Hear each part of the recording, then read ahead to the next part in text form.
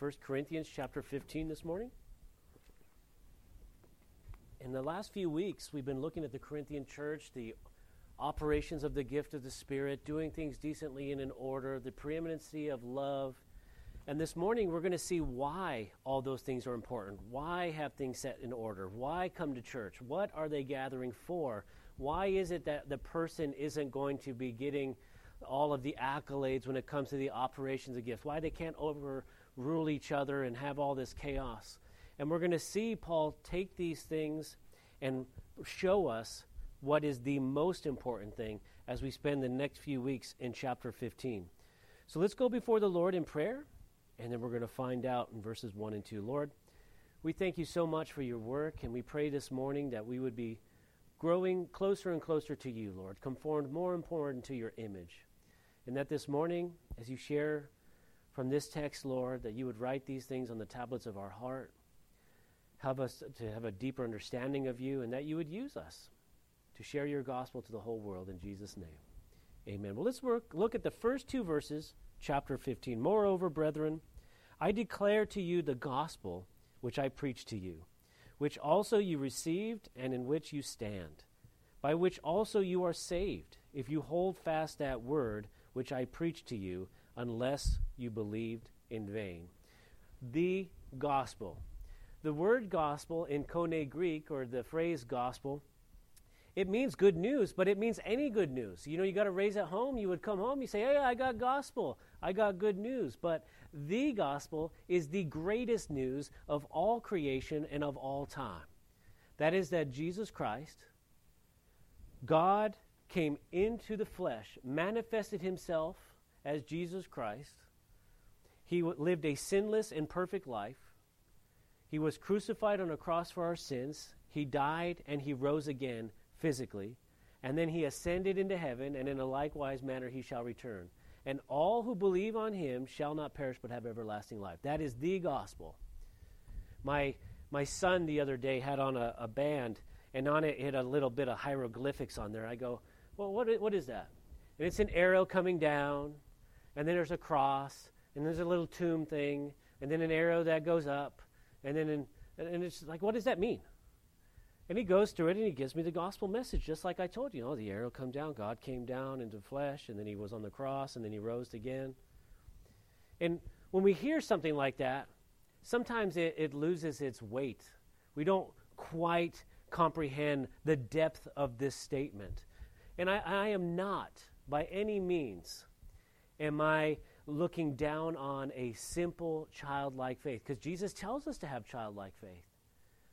But what I am saying is that many times when we quote-unquote share the gospel, or we talk about our salvation, we talk about the resurrection, we're not really teaching anything that's worth following. It's just another story. I mean, let's look at these verses, just the first two.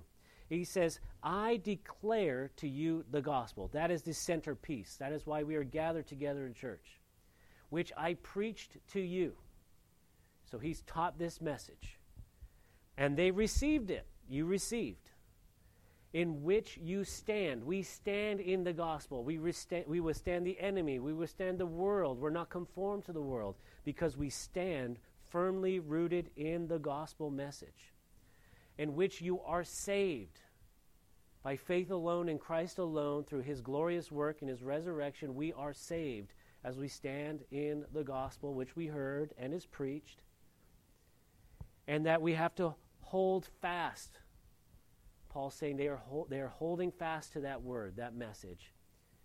And then this part's kind of scary. Unless you believed in vain. All of that is in these first two verses. The whole purpose of coming together in church is so that we can follow our resurrected Lord. He is alive. He is not dead. This is not a mythology. This is not some fancy story. This is not a good teacher. Especially today. Because we have just as much mythology today on television as they did being told by stories. I mean, look, there's constant shows out there about zombies and corpses. We have a holiday coming up where our little kids are going to dress up as ghosts. Well, maybe yours, but not mine. Dressed up as ghosts and skeletons and witches and all kinds of nonsense and demonic things because, it's just make-believe. It's just stories. It's just getting candy, And we get desensitized to it. So that when we hear, oh yeah, Jesus died and he rose again, we're like, oh yeah, okay, I get it.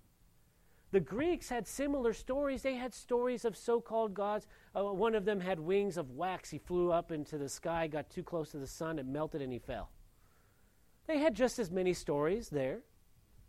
But Paul has a unique message, and the Corinthians have heard it, they've received it, they stand in it, and they're saved by it. Today we're going to teach in the first section here in chapter 15 about the resurrection of Jesus Christ. And I pray that as we plumb the depths, we begin to see what this really means. We will see how it radically transforms our lives. We're going to see 3 defenses here in verses 1 through 19 for the resurrection. Now, why was that important? Because in Greece, they didn't believe in resurrection. They didn't believe in coming back from the dead. They just thought that was all nonsense. Now, the Corinthians believed in the resurrection of Christ. So what was the problem? They didn't believe they would be resurrected. They didn't think that they would come back to life. And Paul's going to address that all through this chapter. When Paul taught this to the Greeks in Athens on Mars Hill, they laughed at him the second he started talking about resurrection in Acts 17:32. And when they heard of the resurrection of the dead, some mocked, while others said, we will hear you again on this matter. This matter's so crazy, this is so ludicrous, even if we are listening to you, you got to have a whole nother day to talk about this resurrection. It's so crazy. This is just so out of the world. Yeah, it's kind of a big deal. Doesn't happen.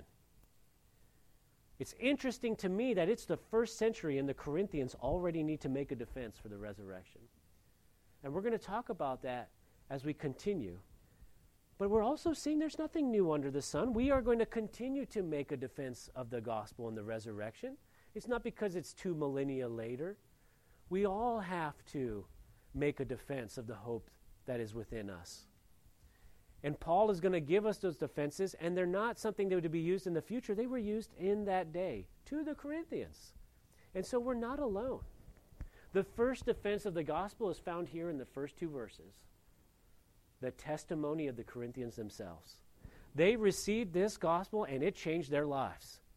They knew that they were saved from damnation. They had transformed lives. They're standing in that gospel message. They have received it. And our testimony should be the first defense of the gospel. But let's say you're a non-believer here, or you're watching online and you're like, this is just another good story. You're going to have a lot of explaining to do to get me on board. Well, let's see what the Bible says. Let's see what this resurrected life is all about and how important it really is. So let's read verses 3 through 8 now for our second and third defense. For I delivered to you first of all that which I also received, that Christ died for our sins according to the Scriptures, and that he was buried, and that he rose again the 3rd day according to the Scriptures, and that he was seen by Cephas, then by the 12. After that he was seen by over 500 brethren at once, of whom the greater part remain to the present, but some have fallen asleep. After that he was seen by James, and then by all the apostles. Then last of all he was seen by me also, as one born out of due time. Resurrection defense number 2 is found in verses 3 and 4, that it was written and foreordained and it was prophesied in the Scriptures. So they don't have the New Testament. We know the New Testament doctrine. We know that it speaks and it records Jesus' resurrection. But when it says the Corinthians were learning in the Scriptures, they were talking about the Old Testament. They were looking at the Old Testament Scriptures and saying, man, all of this is speaking about Jesus. All of this is speaking about the Messiah coming and his resurrection. And you're thinking to yourself, yeah, just prove it. How about Psalm 16, Psalm 22, Isaiah 53, Psalm 2, verse 7? Over and over and over again, speaking about the Messiah and what he was going to do. And they could look at those Scriptures.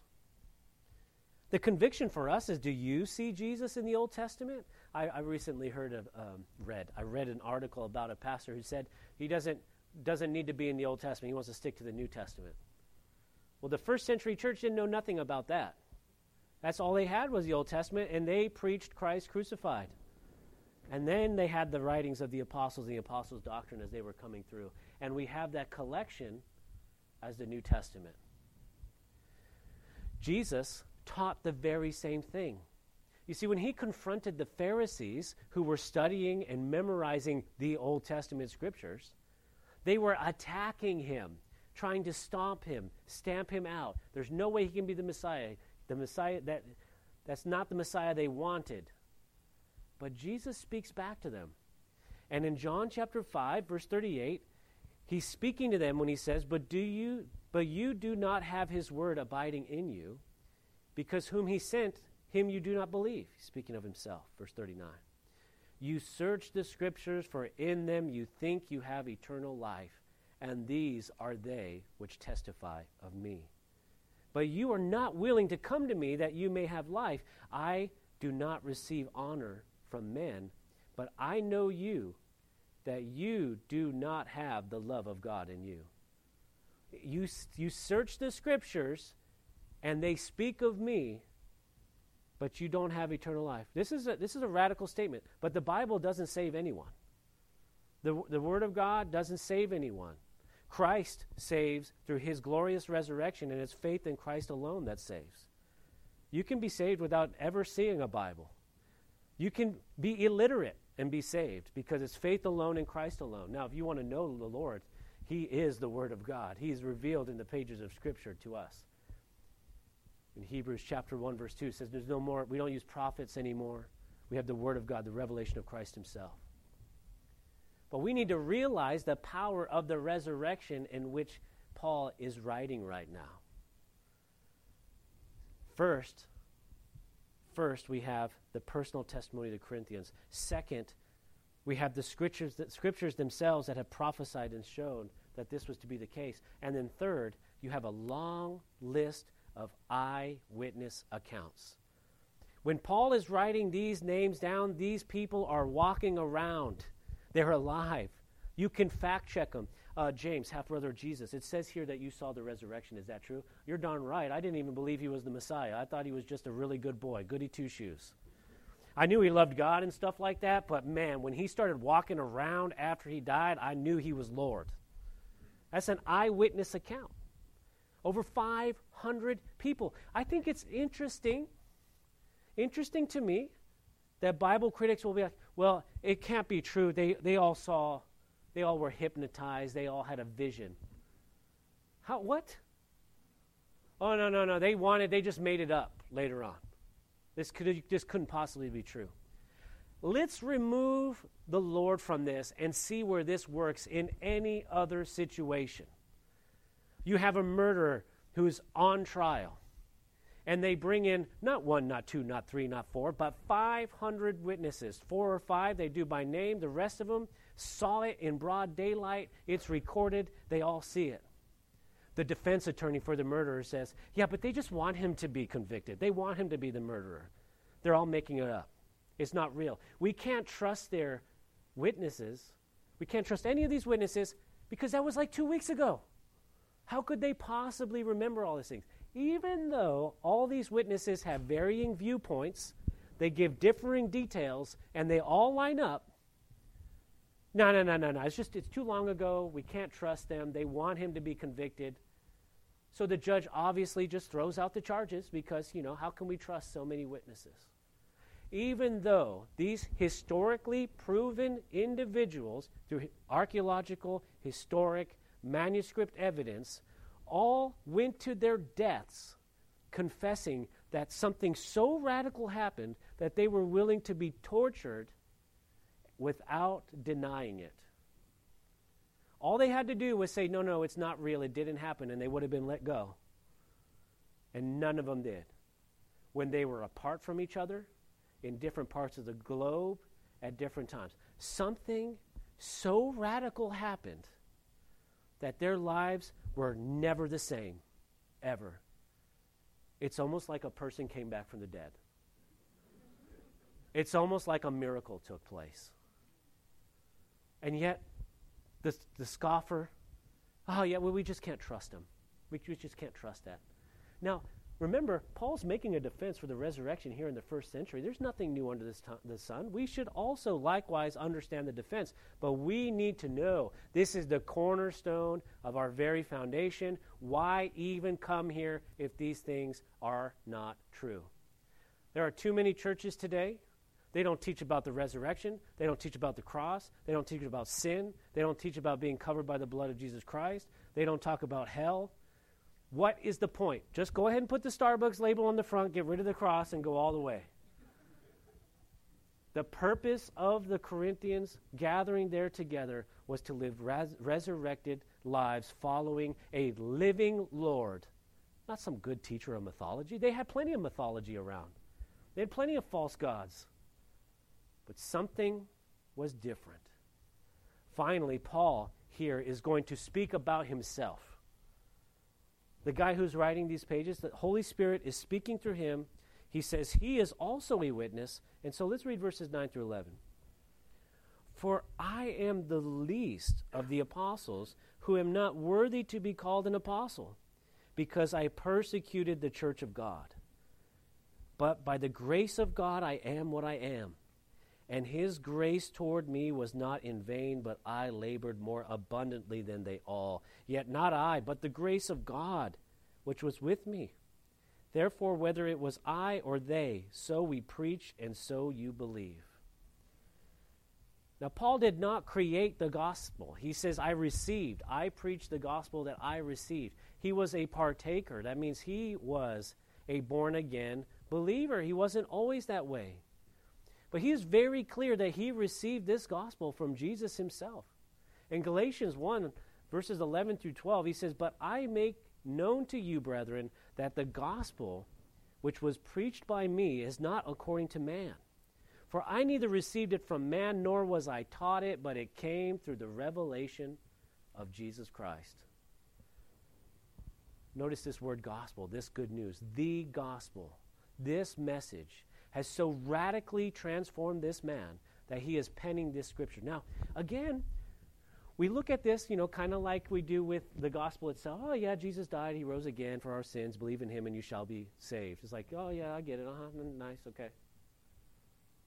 Oh, yeah, Paul, he's a believer. He ran this race. He labored more than everyone else. Of course he did. He's Paul, the apostle. No. You don't know who we're talking about here. We are talking about Saul of Tarsus, a destroyer of Christians, a wrecker of families. When he says here that he is laboring for God more abundantly, and he says, is God not me? He says in verse 10, but by the grace of God I am what I am. You say, well, yeah, you deserve it. You're Paul. No, this is Saul of Tarsus.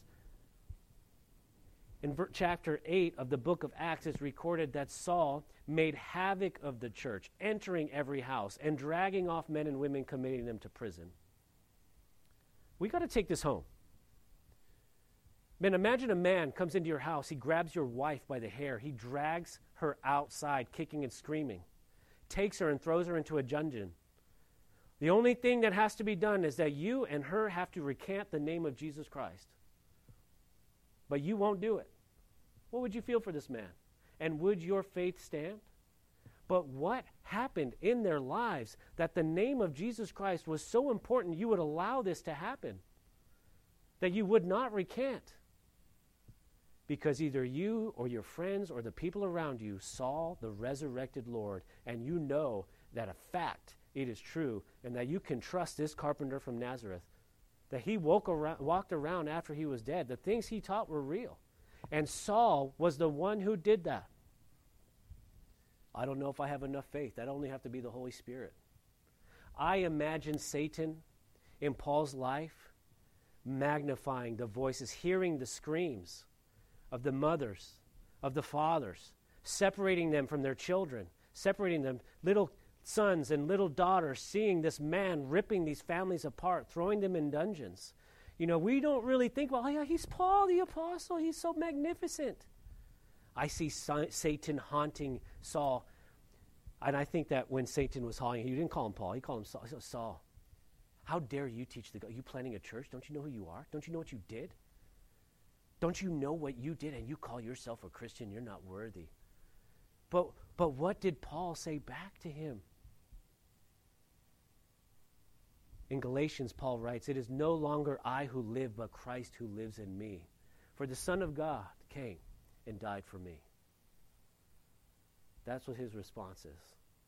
In fact, Saul is so incensed, he wants to destroy the Christian church. And we're not talking about arguing on Facebook, y'all. We're not talking about, I didn't get promoted because I'm a Christian. We're talking about knocking the door down at your house, pulling you out, and throwing you in a dungeon. Some of you will die. Some of you will be tortured. And he is so incensed, he's willing to travel to get it done. In Acts chapter 9, verses 1 and 2, it says, "Then Saul, still breathing threats and murder against the disciples." That's not a philosophical, intellectual exercise. This isn't a feeling. He is doing it. Against the disciples of the Lord, went to the high priest and asked letters from him to the synagogues of Damascus, so that if he found any who were of the way, that is Christians, whether men or women, he might bring them bound to Jerusalem. And it's not for cake and crumpets. It's not for tea and coffee. And so he leaves. He gets the letters. He's on the way to Damascus. Men, women, kids, it doesn't matter. He's going to stamp this out. He's defending his culture. He's defending his history, his faith. And he's going to destroy all enemies against it. These brothers and sisters, these Christians in that time frame, they're being arrested, beaten, chased, tortured for one message, that they believe that Jesus Christ is the Messiah who died and rose again for our sins, that whosoever believes in him shall not perish but have everlasting life. And that message is so powerful. Him walking around with their own eyes, they saw, is so radical, is so different, is so life-altering that they will endure.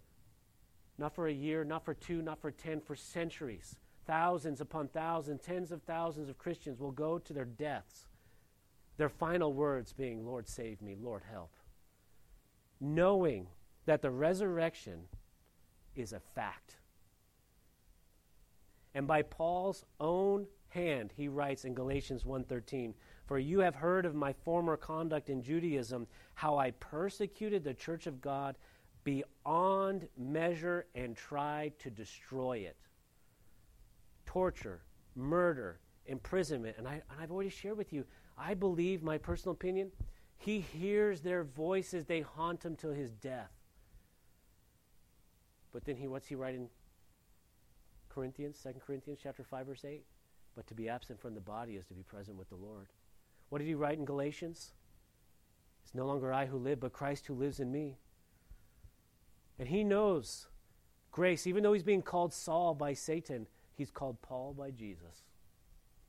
And he's able to reply back to the enemy. So this Saul of Tarsus, this evil man, it finally happens. What happens? He was sitting at home drinking a cup of tea and thought, "I'm a really bad man. I should change my life."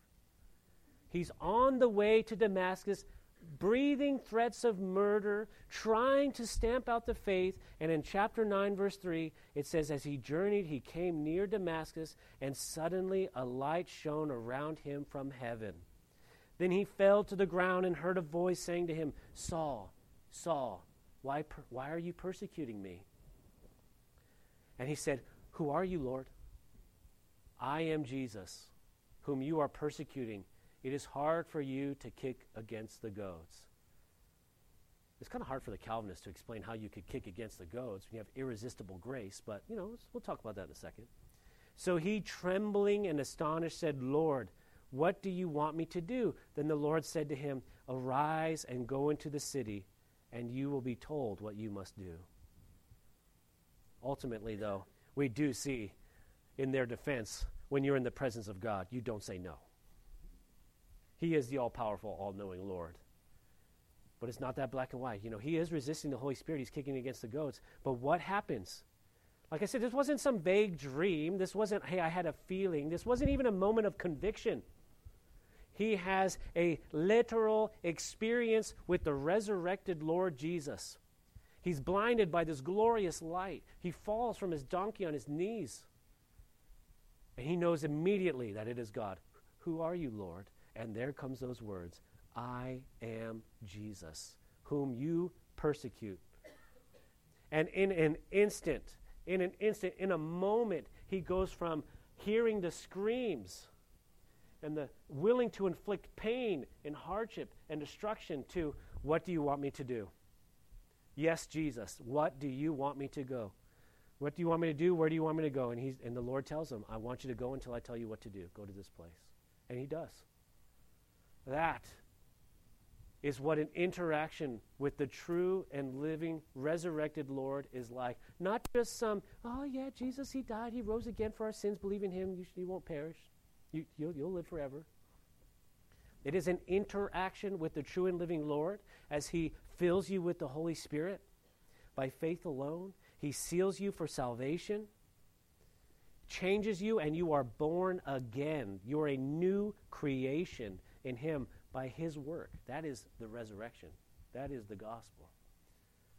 It's not a phantom here, not a dream, not make-believe, not a good story, not mythological, not some HBO series, Fox series, TV show, popular video game. These people are living this with their lives. They are bleeding it with their blood. They are speaking it with the air that comes from their lungs. Resurrected lives. You do not have an interaction with the true and living God and ever remain the same. And Jesus Christ forgave Saul of Tarsus by faith.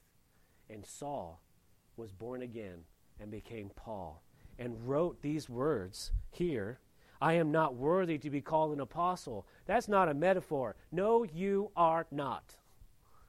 But, and because he persecuted the church of God, but verse 10, but by the grace of God I am what I am.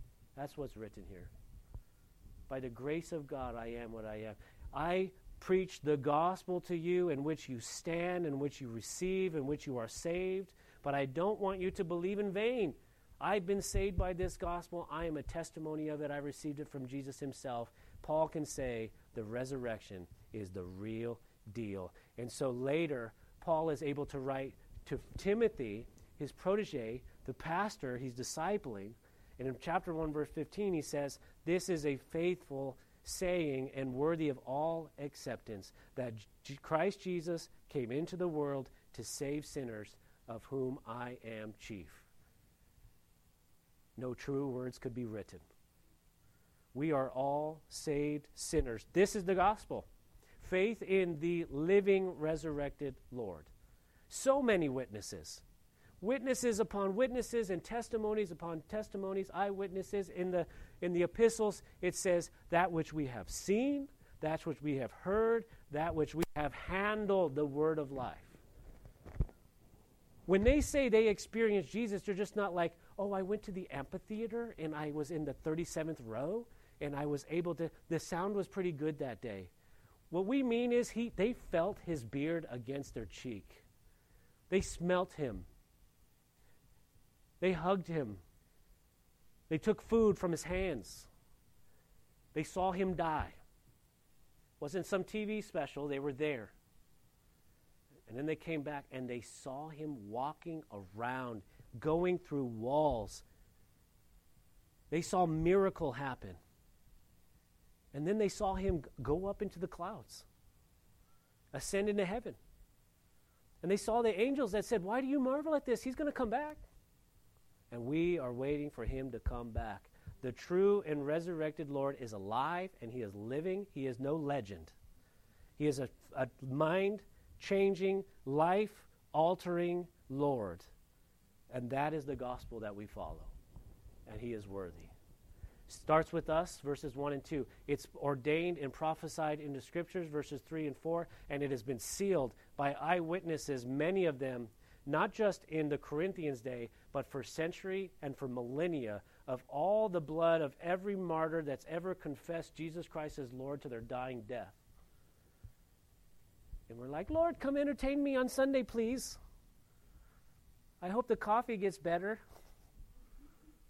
No, we follow the resurrected Lord. That's the reason the Corinthians are gathered there together. First and foremost, I want to preach the gospel, Paul says. This whole chapter is just about the resurrection of Jesus Christ. Now, we see that they're still having this conversation that we're having today, they had then. Nothing has changed. What is that conversation? Verses 12 through 19.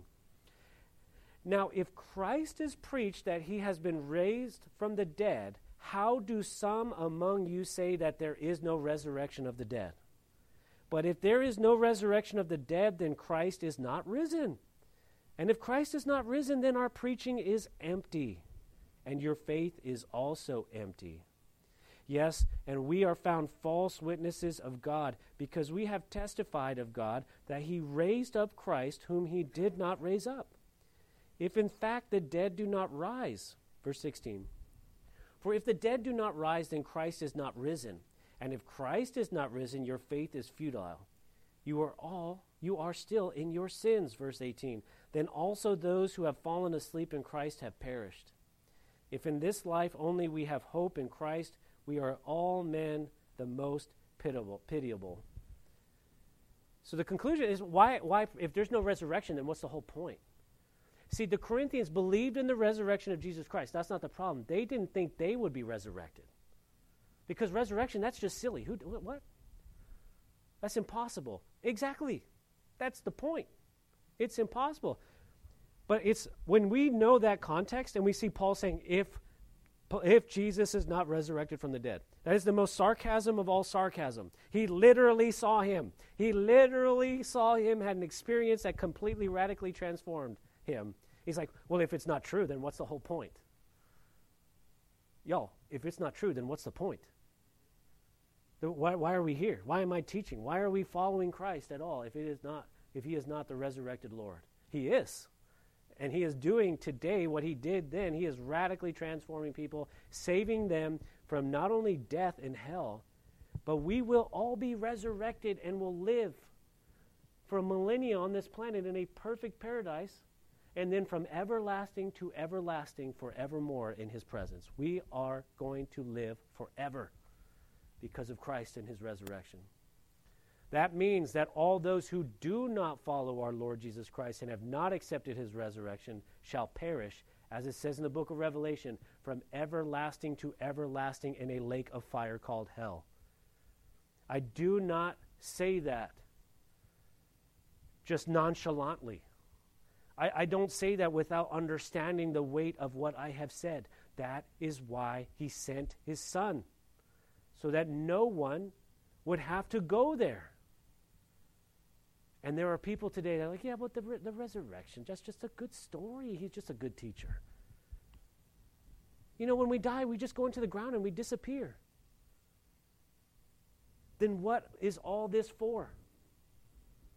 Then what's the point? That is what Paul is saying. There is no greater message. This is the gospel, that God came into the flesh.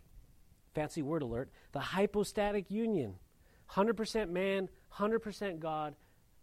God himself, his image, reflecting the Father, came and lived a sinless life, and then he died and he rose again. But if we're all going to be resurrected, then what's the big deal? You know, other people were resurrected. Why don't we worship Lazarus? Lazarus came from the grave. That's kind of special. Because of what was done on the cross. It's not just the resurrection. The resurrection is for me and you, so that we can believe what was done. What was done? Remember how I said earlier that the volume of the book is speaking of Jesus Christ? Remember how I said the whole Old Testament speaking of Jesus? Well, the Lord knew exactly what he was doing. And in Psalm 75, verse 8, there's a hint. And we're going to look at a couple verses. It says, for in the hand of the Lord there is a cup, and the wine is red. It is fully mixed, and he pours it out. Surely its dregs shall all the wicked of the earth drain and drink it down. What is this cup? It's a cup of wrath. It is the wrath of God. No sin ever goes unpunished. He is a just and righteous God. We forget that. We know he's a loving God. We teach that he's a loving God, a forgiving God, a merciful God. But today, there's so few people talking about his justice and his righteousness. In the book of Hebrews, it says it's a fearful thing to fall into the hands of a living God. Well, you're like, well, you're just using one very off verse from Psalms. I mean, I like this. Let's see what the scripture says. In Isaiah 51:17, awake, awake, stand up, O Jerusalem, you who have drunk at the hand of the Lord the cup of his fury. You have drunk the dregs of the cup of trembling and drained it out, the cup of his fury. What's so important about Jerusalem? Why are they drinking this thing? And you're like, Mike, these verses are just so vague. Like they could mean anything. Well, it's a good thing that the Lord continues to expound in his scripture. Let's look at another prophet, hundreds of years removed from these other verses. In Jeremiah 25, it says, "For thus says the Lord God of Israel to me, take this wine cup of fury from my hand and cause all the nations to whom I send to you to drink it." Can you drink it? Can you drink the judgment that is against you for every sin you've committed? Can you drink the wrath of God? Are you able to stand in the presence of a perfect, holy, righteous judge and make atonement for every mistake you have ever made? In the Bible, it says that you even know to do a good deed and you do not do it, it is a sin. How could you stand before a righteous God? Jesus, the Messiah, knew this, and before his resurrection, he goes to the Mount of Olives. And he also talks about a cup, the same cup.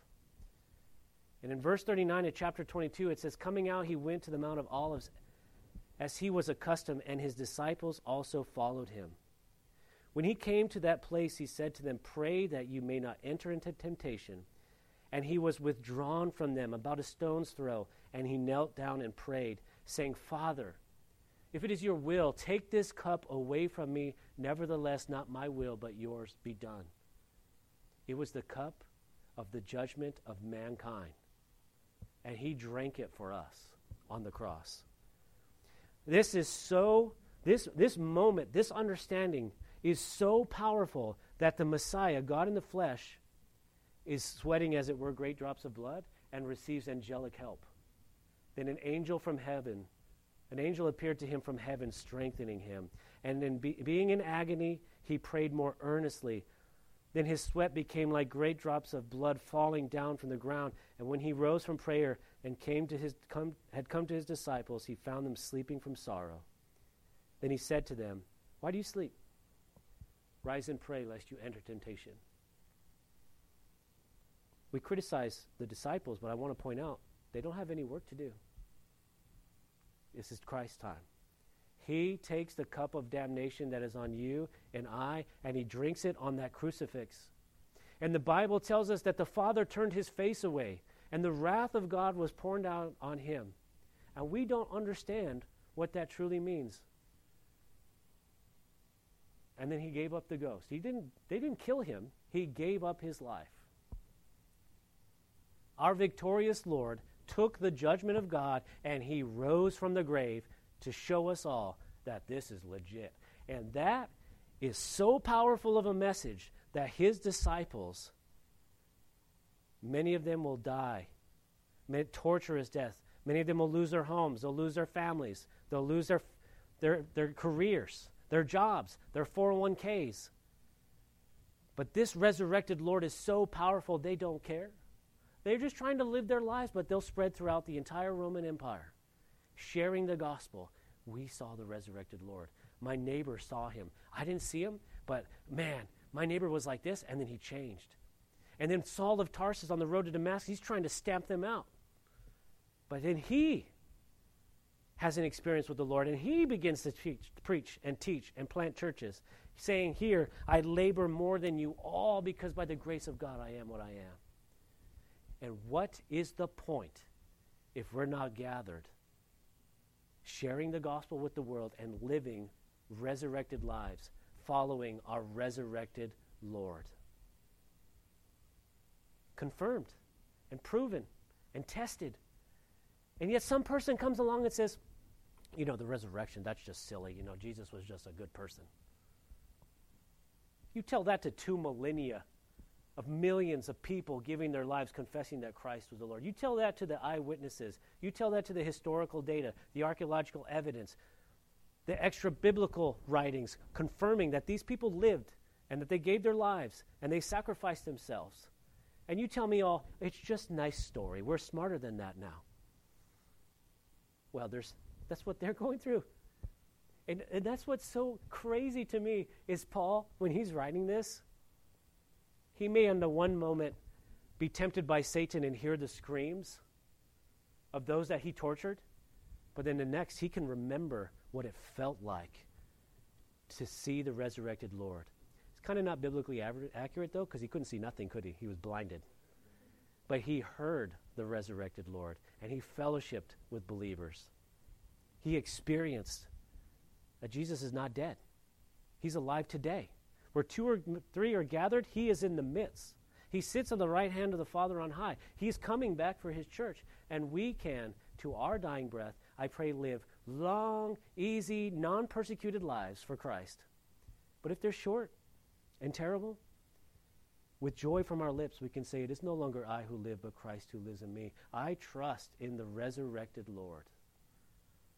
That's what Paul wrote in 2 Timothy, his farewell letter. To his pastor trainee, he writes, but has now been revealed by the appearing of our Savior, Jesus Christ, who has abolished death and brought life and immortality to light through the gospel. The gospel. Abolished death through the gospel. Jesus Christ took the cup of wrath upon himself from the cross. He rose again from the grave, ascended into heaven, and likewise will return. And we are all saved through him. And we can say what the Corinthians said. We received the gospel in which we stand against the world. And we follow this gospel unless our faith be in vain. You see, demons believe. They know the scripture. Satan knows who Christ is. But are we born again believers in the resurrected Lord? Are we Christ followers? The Bible won't save you. Only the blood of Jesus Christ can save you. And it's by faith alone in Christ alone. That is a message worth sharing with the world. Let's pray. Father, we pray that we would live resurrected lives, that we would connect our faith with the true and living Lord, you. Pray that you would fill us with your Spirit, that we would gather together to learn more about you every day and every week, every Lord's Day. Lord, we just want to live lives for you. We thank you for the witnesses, for your scripture. We thank you for their testimonies, our testimonies, Lord. And pray that you would continue to be magnified in our lives. In Jesus' name, amen. If you don't know Jesus Christ, your Lord and Savior, come on up. We want to pray with you. We got some gifts for you. If you have prayers, you want to share a story to share, come on up. We'll pray with you. God bless you and have a wonderful week. Remember, this Saturday is our Thanksgiving fellowship. It just snuck up on us. We only got a week, so get the app.